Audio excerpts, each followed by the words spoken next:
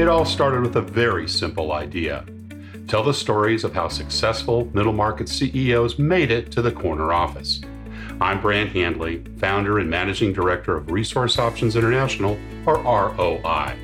We're the USA's premier executive search firm focused exclusively on empowering middle market companies to attract, hire, and retain A players while transforming top executives' careers and lives.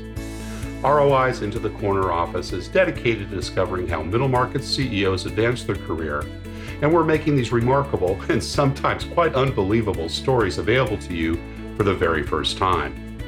Listen and learn about the challenges they've overcome, the interesting people they've met along the way, and the lessons learned that steered these executives' unique journey into a middle market corner office of their own. I know you enjoy these CEO stories as much as I've enjoyed recording them, so thank you for listening today. And if you like what you've heard, rate us on iTunes or wherever you get your podcasts. I'm looking forward to you joining me on the next great middle market CEO adventure into the corner office.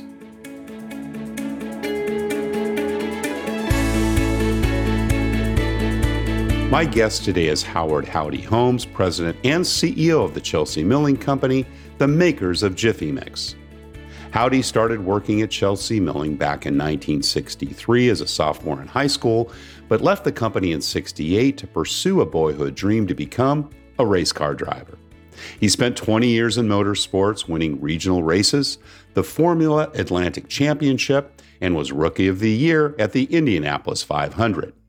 He competed at Indy 6 times, qualifying in the front row in 1984. Howdy operated a motorsports marketing company and an advertising agency while authoring an award-winning book called Formula Car Technology before rejoining the family business in 1987. He then led a transformation of the then 100-year-old family business, and with the help of others, a professionally managed strategic vision was successfully introduced. Today, known for quality and value, Jiffy Mix is uniquely positioned for the 21st century. Howdy Holmes, welcome into the corner office. Well, thank you. It's an honor to be here, and I hope I can come up with some suggestions and some personal experiences which will be helpful to others. Oh, howdy. That's fantastic. We've had a couple of conversations up till now. And as I think I mentioned when we first connected, your name came up when my girlfriend was preparing some Jiffy Mix cornbread for my, ultimate desire and delight. And I looked at the box and said, the Chelsea Milling Company, this sounds like a great company. And, looked you up and reached out to you. And I was just so flabbergasted when you decided to join us and hear your story. And you've got such an interesting one. So let's start in the beginning. I'd love to hear about the early years. I know that your parents, of course, your mother in particular, very much involved in this business, and grandmother, as from what I understand. Tell us a little bit about your early years and what your early family life was like.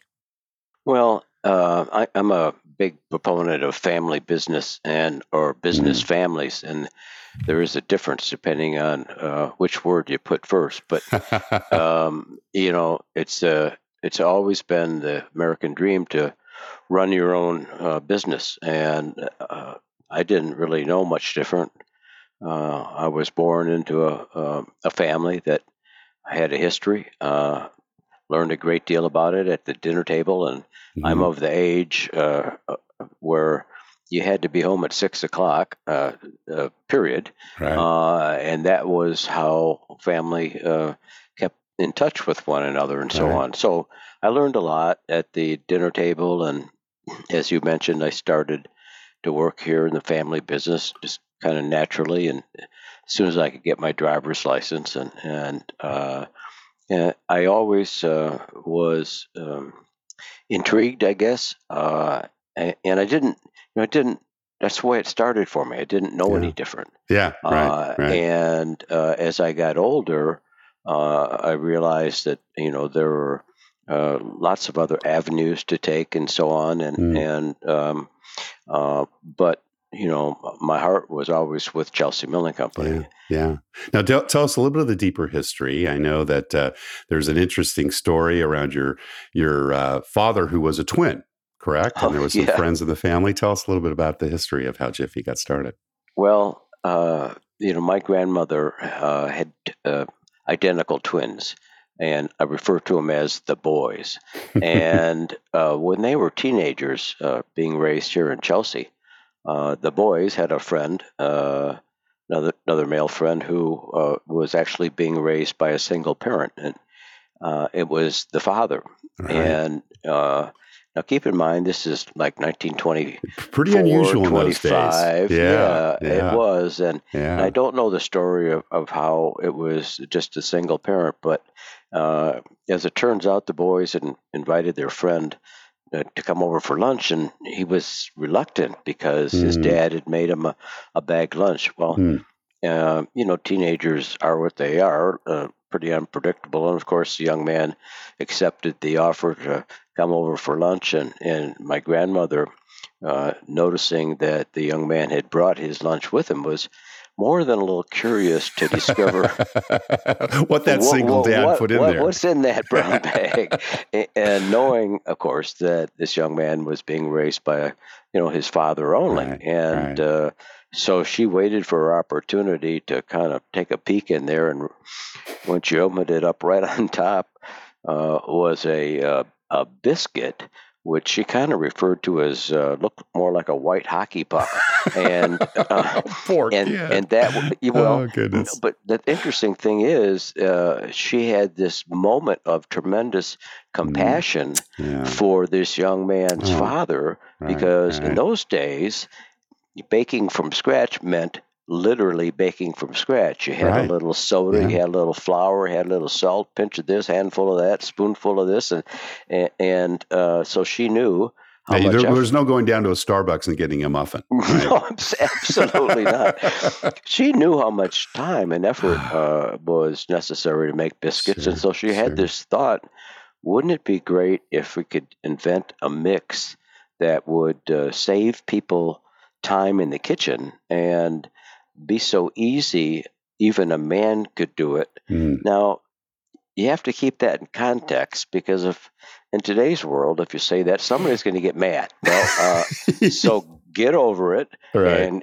And the context is the early 20s, and this man raising a child who was cooking from scratch, and she was just thoroughly impressed. So that's what motivated her to try and come up with a mix. And 5 or 6 years later, she did, along with her husband, and they introduced the first retail prepared mix ever. All-purpose Jiffy baking mix was introduced in April of 1930, and honestly, spawned a industry.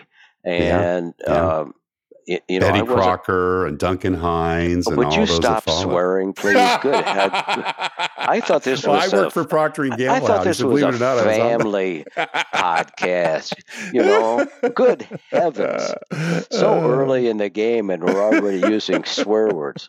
Yeah, we sort of kid around here that the B word is not a bad word, but it stands for that yellow stuff that's on the shelf that's from General Mills. And so, all kidding aside, we enjoy our competition. We enjoy the people that we compete against, and but it's healthy to have fun about stuff and not get too serious. Well, so it was an established business then by the time you were a teenager, right? And growing up. So Jiffy was well underway by then. And Dad was running the business, or Mom was running the business when you were a kid? How was the power shared between the two of them? Well, unfortunately, there was a tragedy. And the baking mix was introduced in April of 1930. Right. And then, unfortunately, in 1936, my grandfather was killed in a freak accident out here at Chelsea Milling Company. And so at that time, 1936, in late fall, my grandmother instantly became president, and her two sons, my father and my uncle, identical twins that I earlier referred to as the boys, they both came into the business to help out. And they they did one heck of a job. Yeah. My But they were they in their teenage years they were or in their early 20s? 23 years of age. In early 20s. Wow. Yeah, and my Uncle Dudley had just finished college. My father had taken a year out in his schooling to try, you're going to love this one, to try and invent the hydrogen engine of all things. Oh my goodness. Yeah, Wow. kind of a, ambitious. Small little task. Yeah. Weekend project. Task. Good heavens. And so it's interesting that the identical twins really were quite different in their personalities and so on, but they split up the tasks at Chelsea Milling Company, even though they sometimes disagreed with themselves, Right. being soft with that one. Right. But to their credit, they made it work. And so when I came on the scene, really 1963 at the time, my father was president and my Uncle Dudley was vice president. So Right. Got it. that's the way it was. And was it kind of assumed you'd always go into the family business, Howdy? That's a $64,000 question. And what makes that so valuable is when I look back at my upbringing and in relationship to my interest in or not in coming to the family business, there really wasn't much discussion about it. And it was, keep in mind that the times in the early 60s and 50s and so on, their families, the men worked a lot. Yeah. And they were products, they came through the 1929 and all of that mess. And so there were, and the women pretty much handled the household and took care of the kids. And, we can say all we want about equality, but there are certain responsibilities in society or in families that, they change from time to time, but it was pretty distinct then. So, I came here because I wanted to, because I was interested in the place and proud of being a family member, and so plus at the same time, I was a teenager and I wanted to put some frog skins in my pocket, Now, frog skins, for those of you who don't know, are dollar bills or $5 bills or $10 bills, but there was always a sense, honestly, of pride and honor in working at Chelsea Milling Company and working. I won't say with my dad, but at the because men didn't share much in those days. That's right. Yeah. Different culture. And it turns out, when I look back, is okay, fine. So you got to learn things on your own. Okay, great. That's the best way to learn things. You make mistakes and. You learn from those mistakes, and so sometimes you have the scars to prove it. Well, you do, and that's what Vaseline's for. You make them go away. All right, all right. So they're still internally there, but so you got to deal with it mentally. All right, so fine, deal with it. And so I think that situation of you're on your own. Was okay with me. Always from parents, you get, principles and advice and so on. And in that context, my parents were, conservative people. Right. They were fortunate. Some might say privileged, but you'd never know it. Okay. What was some of the advice that you got as a kid growing up that you remember? You care to remember? Well, yeah. The better advice were things like, you have how do I say this, a expectation from others, Right. and it's often not realistic Mm. because people kind of make decisions about other people prematurely. And my father's probably best advice was, you have to prove yourself. Yeah.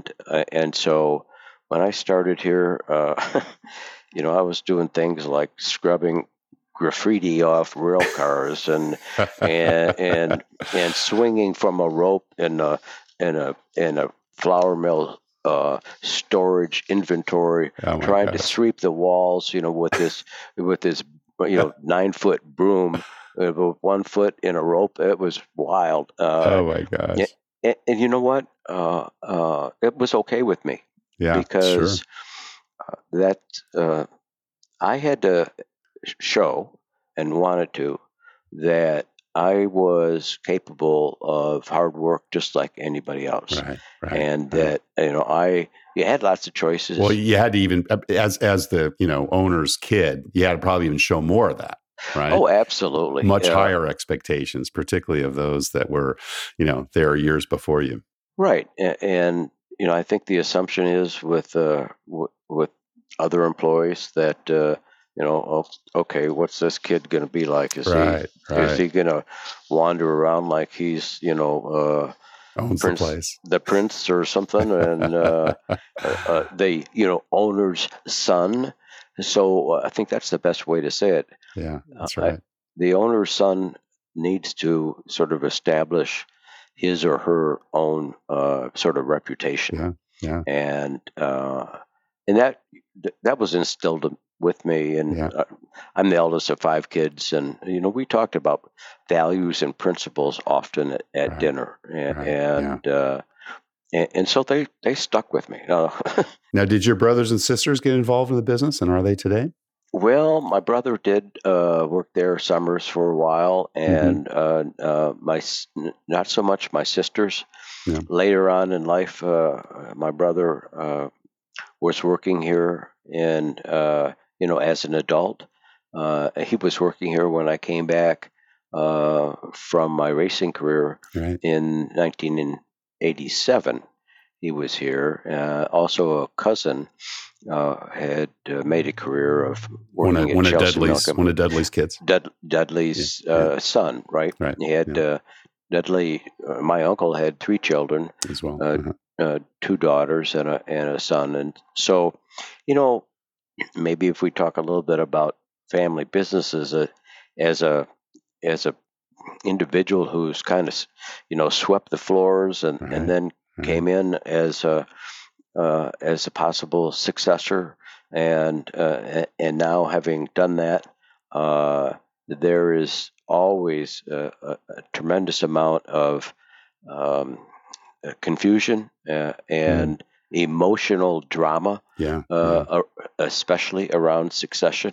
Right. And the thing about family businesses is that only about 26 or 27% make it to the second generation, which That's right. Yeah. it tells us all something, and Yeah. and that Yeah. means 74% doesn't make Don't. it. Yeah, Right. Right. so if you can kind of figure out some of the universal problems, you maybe have a chance. And I kind of look back and have a couple of cliches that have sort of surfaced for me, and one of them is that you don't make family decisions with your head, and you Mm. don't make business decisions with your heart. And if Yeah. you can't Yeah. recognize the difference, they're both going to be in trouble. Right. Uh, Right. the other thing is there's Counseling. generally two camps of people in business families or family businesses, and one camp is they think that ownership equals leadership, Mm. and the other group thinks that no, ownership is something you inherit, leadership is something you have to earn. Mm. I happen to Mm. be in that camp, Yeah. uh, Yeah. and Very important. those differences honestly are a paradox, Yes. which means there is no solution. Right. The best you can do is kind of manage those different beliefs, Yeah. and Yeah. it can get pretty sticky. Well, you made a very important decision, and you alluded to it in your bio, and you just mentioned about your racing career. You were 5 years in. You were in your early 20s. It was 1968. Gosh, and for those of us, those of our listeners who don't remember what was happening in the U.S. in 1968, it was probably one of the most tumultuous times in our society, right, with the Vietnam War and everything else. And you decided to become a race car driver. Tell us a little bit about the thinking behind that. And you did it for almost 20 years, and then you came back to the business, but give us a little bit of insight into A, how that was, how did you come to that conclusion, and B, how that was perceived by the company, particularly your dad and your family? Well, I'll maybe get to the punchline before I tell the story, but, I would ask anyone who's listening, if anyone believes that there's a relationship between intellectual intelligence and race car driving, please let me know. So the journey to racing really goes back to our family. Would go to the Indy 500 every year as a family, and the first one that I went to was 1957. I was Wow. 9 years old. In those days, there were 400,000 people in the stands, and Incredible. really fond memories of. It's about a 4-hour drive from where we live in Michigan, south to Indianapolis, and as we got into the over the Indiana line, there was a big state park, Pokagon National Park. We would stop there and have burnt chicken and deviled eggs and so on, and Lunch on the way. Yeah. oh yeah, like all big events, we didn't stay in Indianapolis Of course because not. Yeah. everybody doubles or triples the price of hotels and things like that. So we're a conservative group. We would we would stay outside that 50-mile radius in a I won't name the hotel, or actually motel, because it's not fair, but it was right next to a drive-in movie. I'll just leave it at that. It was not the Ritz. It was it was not a 4-star hotel. Right. I think it started with an M instead of an H. Right? It was, but it was us. That's what we did. Right. So for a number of years we did that, and you mentioned 1968. What triggered the reinterest in this boyhood dream of being a race car driver? Now, mind you, I didn't have any idea what that meant to be a race car driver. Right. I just observed the Indy 500. That's it, for a number of years. But Michigan International Speedway was built here in the Irish Hills, and they offered a private driver's school one year, and everybody within 50 or 60 miles of that racetrack received this 6-color, really snazzy brochure that advertised the Michigan International School of High Performance Driving. And they said it was going to be taught by Sterling Moss, who was a very famous English Formula One driver. Well, turns out Sterling Moss probably had no idea where Michigan is, let alone Michigan International Speedway. In any event, I signed up and I went, and there was sort of instruction in the classroom and driving in these Formula Fords on a road course, and I'll never forget the first time I got in that car. That was it. I mean, somehow, somehow I was going to do this. And honestly, you mentioned. And how old were you at the time? What was that first? 68. I would have been, 47 to 21. 21. Yeah. And so you mentioned thinking. Well, there wasn't any thinking involved. This was all just some dream. This was all heart. It was in control, and so I was in college at the time at Eastern Michigan, majoring. I wanted to teach business, or so I thought, and much to the non-delight of my parents, Chagrin. I withdrew from college in my senior year, Wow. and I, with a very close friend of mine, built a homemade trailer, Mm, purchased a Formula Ford, Ford, which is right. a small, early road racing car.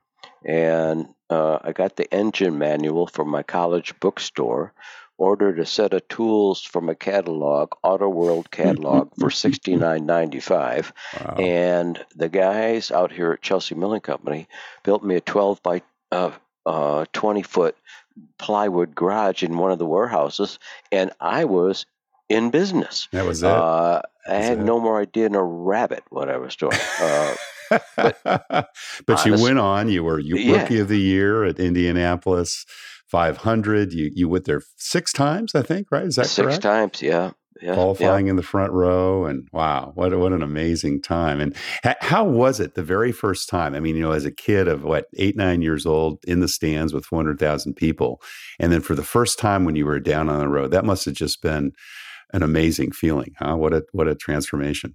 It was an amazing feeling, and one of Yeah. the things that I remember the most. Keep in mind, as a kid, we would draw names out of a hat to see who Mm, was going to win and so on. So there of were course. names like Yeah, Unser, there were names like Andretti, names that's like right. John Cock, names like Yeah. Foyt and stuff. Well, the very first day that I arrived at the Indianapolis Motor Speedway in 1979.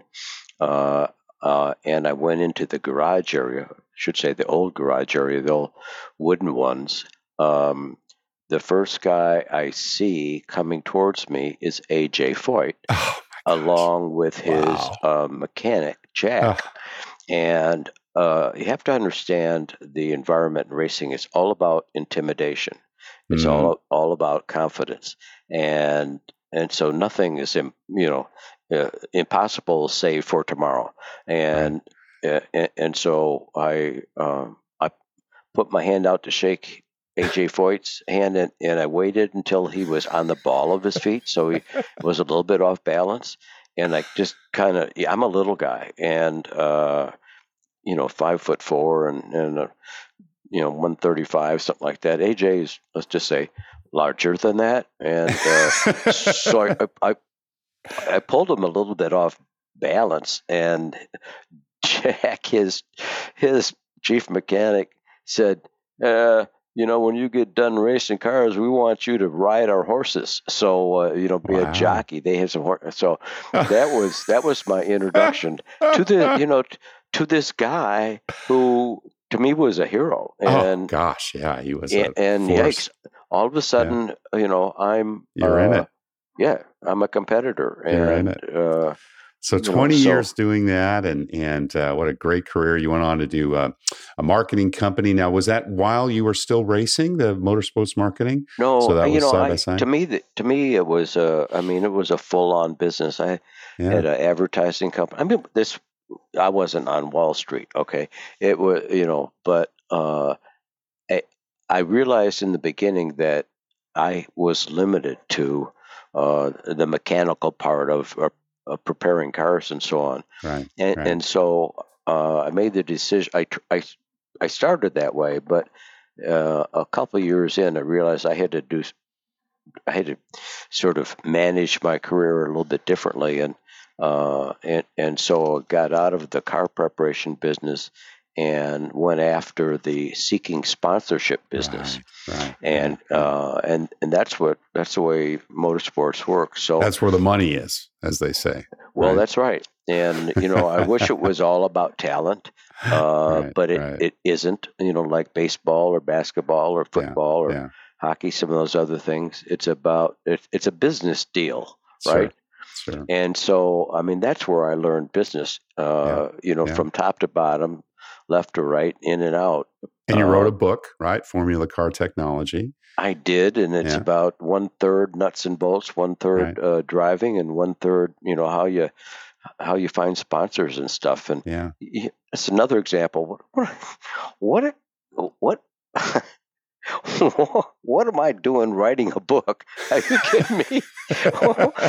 You know, but the lesson is, if you want to do something bad enough, you'll find a way. Yeah. If Yeah. you really care about something deeply, you'll find a Yeah. way. Passion. And Yeah. it doesn't matter. So no involvement at all with Chelsea Milling and Jiffy during this period of time? Were you totally out of the business? A little bit. Yeah. Sometimes, if I You get could, the call. well, no, if there were opportunities for me to sort of display, to promote Jiffy Mm. on the race Well, cars, did Jiffy? Yeah. Did they sponsor your car? I mean, you got it. Yeah. sometimes they did, and other Right. times not. Right. But what interesting thing is that as a brand, we don't do any advertising. Right. That's And correct. Yeah. so it was a little bit unusual, obviously, due to my relationship with the Of course. president of the company, who happens Yeah. to be my father. Oh, just so lucky, so lucky. Right. But from my standpoint, it was, why can't I help this company, raise Right. awareness Sure. of this brand Right. through motorsports? And I was convinced them, and certainly are now, that if done right, the exposure is well worth the expenditure. Yeah. And so I actually, years ago, kind of went back and did the numbers on the cases sold, and during the times that Jiffy was either a major or a minor sponsor in racing, and I looked at the case sales during there, and it really was, they increased by a third. Now, Really? yeah, Wow. and I'm not willing, nor am I saying that it's totally because of that racing exposure, Right. but I am Right. willing to say that it certainly didn't hurt. It certainly will pay some of the expenses. Well, Well, you rejoined the business in '87, and you've been quoted by saying the relationship between racing teams and manufacturing are kind of like twin sisters in the sense that they're always trying to improve something with the mechanical equipment. What did you mean by that? Well, Chelsea Milling Company is, we're a manufacturer. Right. The majority of we make little blue and white boxes that happen to Yep. be under the brand name Jiffy. So the majority of our folks are working with machines in one way or another. Sure. On top of that, we're totally vertically integrated, and the only thing we don't do here at Chelsea is we don't grow the crops. Right. So we store grain, we mill that into Mm. flour. We do our own mixing, our own packaging, our own warehousing. We print our own boxes.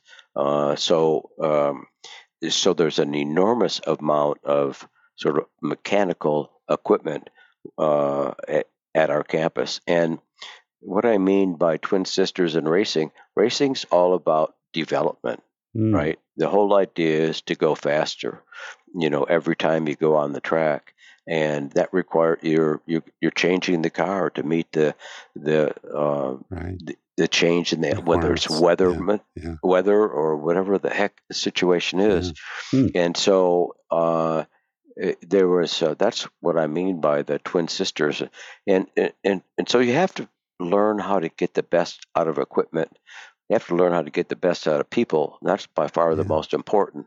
Yeah. But my experience with doing all these things in motorsports was, as it turns out, was a great background for coming to a family business, which is in the manufacturing sector. Right. Sure. Now, nobody believed that. As I mentioned earlier, I was the eldest son of the Right. president, and people knew me as a race car driver, and Right. Yeah. that turns out to be that I didn't say MBA Harvard. I said Sure. race car Race car. driver, Yeah. Right. and each one of those has some certain criteria that Yeah. is assumed. Yeah. Well, you came back to the company, and I guess there was some things that were in disarray. The company was about 100 years old at the time, and you kind of had to go through a transformation with that. Was that one of the reasons you came back in '87? I came back really. I always knew I was going to come back, Yeah. but I just didn't know when. Right. And I really planned I had a 5-year exit plan from 1983 through '88 Okay. because I if you're fortunate enough to do something that you love to do, it's kind of hard to stop it. Yeah. Yeah. And I mentioned earlier the difference between the heart and the head, and I had to separate those two things Right. and Right. be absolutely certain that when I left racing, was something I love to do, going back to another thing I love to do, but in a totally different world.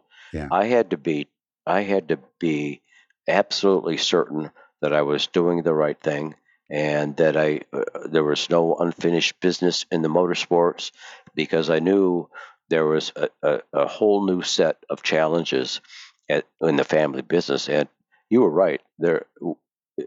I went from this really, really, really fast paced motorsports Mm. world on and off the track to this 100-year-old family business which Mm. moved at glacier pace. And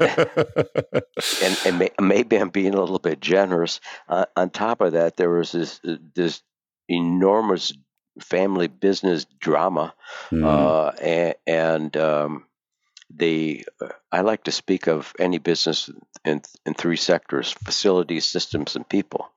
Right. And when I came back in 1987, it really kind of looked at what we were doing, and so I was afraid because time had marched by, and Mm-hmm. we hadn't upgraded facilities or systems Wow. or people for that matter. Yeah. I'm not Yeah. saying the people were great and dedicated and so on, but which is terrific. But whether dedicated is one thing, learning new things and Yeah. keeping up with the competition is another thing. Right. So Not a lot of new it blood was coming it in, was or yeah. yeah, it Yeah. was really challenging. And so Now, did you come back as CEO president? Was Dad still in charge then, or?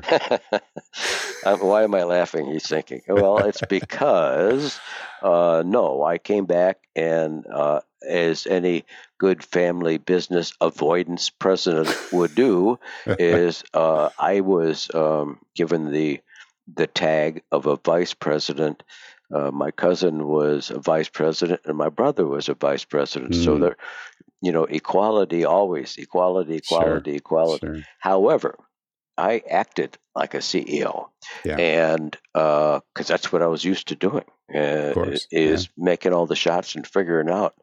Well, I think that was uh, pretty abrasive to a lot of people Mm. because that's not the way things were done. And I Right. really wanted to look at and change anything that needed to be changed, and that that sort of what's the right word, sort of attitude or that sort of position was hadn't been seen by Chelsea Milling Company employees, not to the degree that I was, promoting. And Right. Right. so it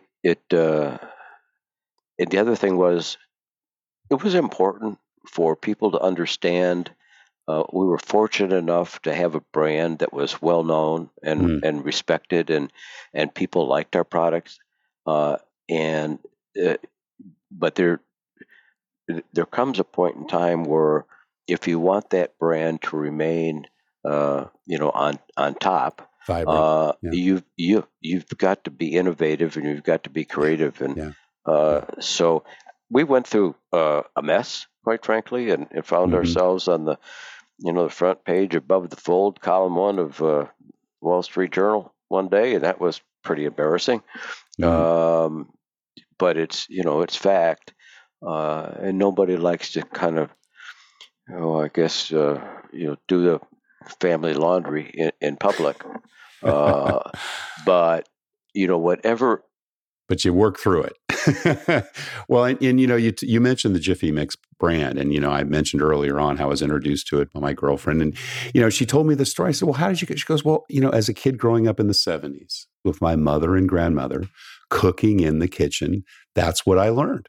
Right. Yeah, And when you've got that kind of strong heritage, what do you think's kept that alive? What's really made the Jiffy brand just so powerful of what it is, and really just establishing the strong culture that exists around it? I think there are several things. Mm.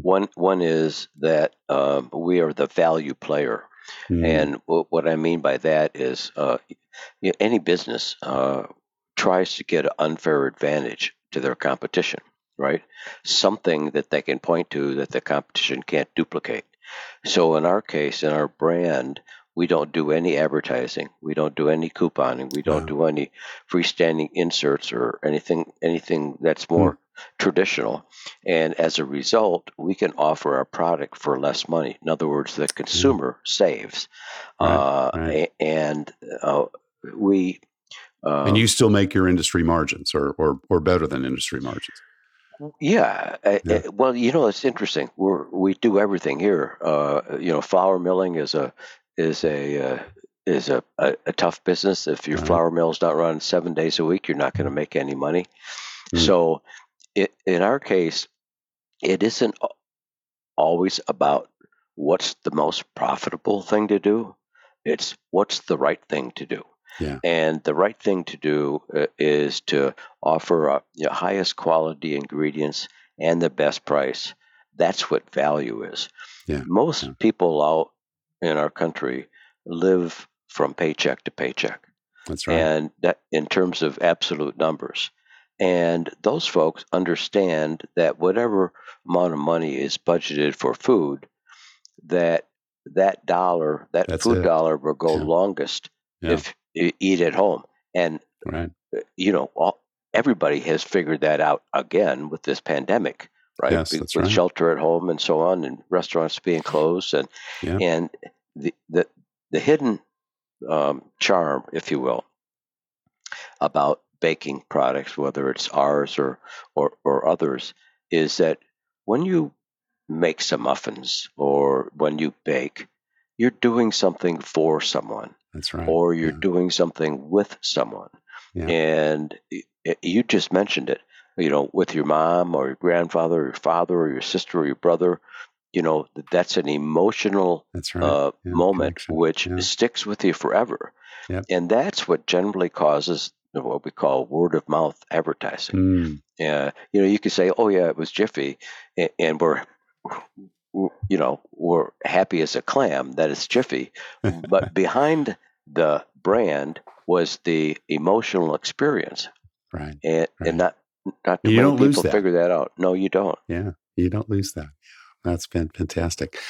You'd mentioned earlier, I think it was facilities, process, and people, right? As the three different areas. Facilities, systems, and people. Systems and people. So, talking about the people, how do you go about looking for good people? How do you make bets on the people you want to invest in and hire them in? What do you look for?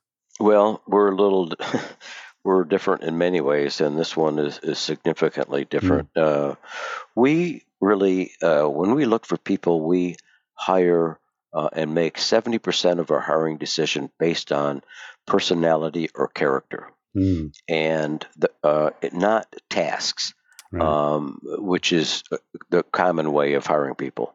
Our belief is that it's far better to have people that can get along with each other than hire the smartest person who maybe has a personality of a rattlesnake and and we strive for a collaborative environment. And everybody says that, but what I mean by collaborative, or what we mean by collaborative, is that when somebody at work gets an idea or has a challenge, we ask them to consult somebody else, particularly outside their discipline, as to how you might solve that challenge, or how you might reach that challenge. And you know what happens? People love it when somebody authentically asks, your opinion. I mean, you do, right? And I do. And oftentimes, the obvious to someone outside the discipline is stark. And the reason is because they don't spend all their time in that particular discipline. We're human beings. We're creatures of habit. Right. So understanding that, we do a significant amount of using assessment tools such as Myers-Briggs and DISC and PF, 16 PF and Berkman core values exercises and so on. We we use those tools, Great. and we write a job description, um, and candidates take these personality or tests, and we have a behaviorist who Mm, kind of looks at these two things, never sees the candidate, right. but Interesting. takes the results of the tests, compares it to the job description, and then comes up with assumptions. Mm, And so that gives us, our interviews are significantly different. I mean, if I were to say, share with you and others how we're different, I would say we're different in hiring, we're different in onboarding, mm, we're different in personal growth, and we're different in conflict resolution. But we start with the hiring yeah. situation, Yeah. and So important. it's these things are not absolute, and it's as much an art and a science That's using right. these tools. Yeah. Yeah. But we've been doing it for about 29 years, I'd say, Yeah. and we Fantastic. have a 92% success rate. Wow. And our and the thing is, when people come to us from the outside, especially people that come from um, previously from large organizations, Right. publicly held Right. organizations, we know that they're used to doing things a different way, Right. and so we have to recondition their thinking, Yeah. Right. Yeah. and so our And the onboarding process. assessments, I'm sure the assessments are helpful to be able to determine whether or not those people can be reconditioned. Exactly. I use assessments in my recruiting, and I tell my clients it should be at least a third of your final decision. But Yep. so often you can separate the people, particularly when you're looking to move from a large corporation to a family-owned business, Yeah. as to whether or not they can make that transition. And people can be very good, but they just can't make it sometimes. Right? Well, that's exactly right, and Yeah, we just yeah. assume that it's going to be difficult, and Right. so Right. and it is. It Yeah. is difficult. I mean, I Yeah. went through it. The reason Right. we use this kind of system, as we call it, was basically my own personal experience of coming from a fast-paced world in motorsports Right. to this family business, Yeah. and I had to reinvent myself Yeah. many, Bet you many did. times. Yeah. And Yeah. throughout that process, which was painful, I mean, very Yeah. painful, I can imagine. I learned a bunch about what it takes to, to reinvent yourself. And Yeah. so that system has been sort of in Yeah, play it's here working for for you. a really long time. We call our onboarding process a detox. Ha! I love it. Because it really is. Yeah. Yeah. And Got to recondition folks. yeah, I won't bore you and go through it, but it takes about 6 or 7 months for people to realize Wow. that they can actually share their ideas without fear of somebody stealing it and taking the Yeah. credit for it. Wow. Wow. But what the result is it's the unfair advantage, because we have people that care about each other. Yeah. We have people that understand that they have their teammates back, and their teammates have their back as well. Right. And that is achieved by building relationships one-on-one. That's the only way you can do it with all of our folks that are based on trust and respect. Yeah. And when I talk about relationships, it's not, hey, what's going on, and in the task area. Right. Right. It's getting to know the other person. Yeah. That's what it takes. Yeah. Building that trust and respect with each other. Yeah. Yeah. So And key. people are not comfortable with that, because that's private. Well, they're not used to it, particularly in Exactly. big corporate businesses. That's a threat to them. Yeah. Well, But howdy, time has just flown by, but we do have one last question we ask all our CEO guests, and that's what kind of career and life advice you'd give to someone who perhaps has their eyes on a corner office, perhaps is involved in a family business, one, second, third, or fourth generation, and what would you tell them? How would you kind of advise them? Maybe they're mid-career and taking a look at, all the struggles that they might have in that family business, what kind of advice would you give them?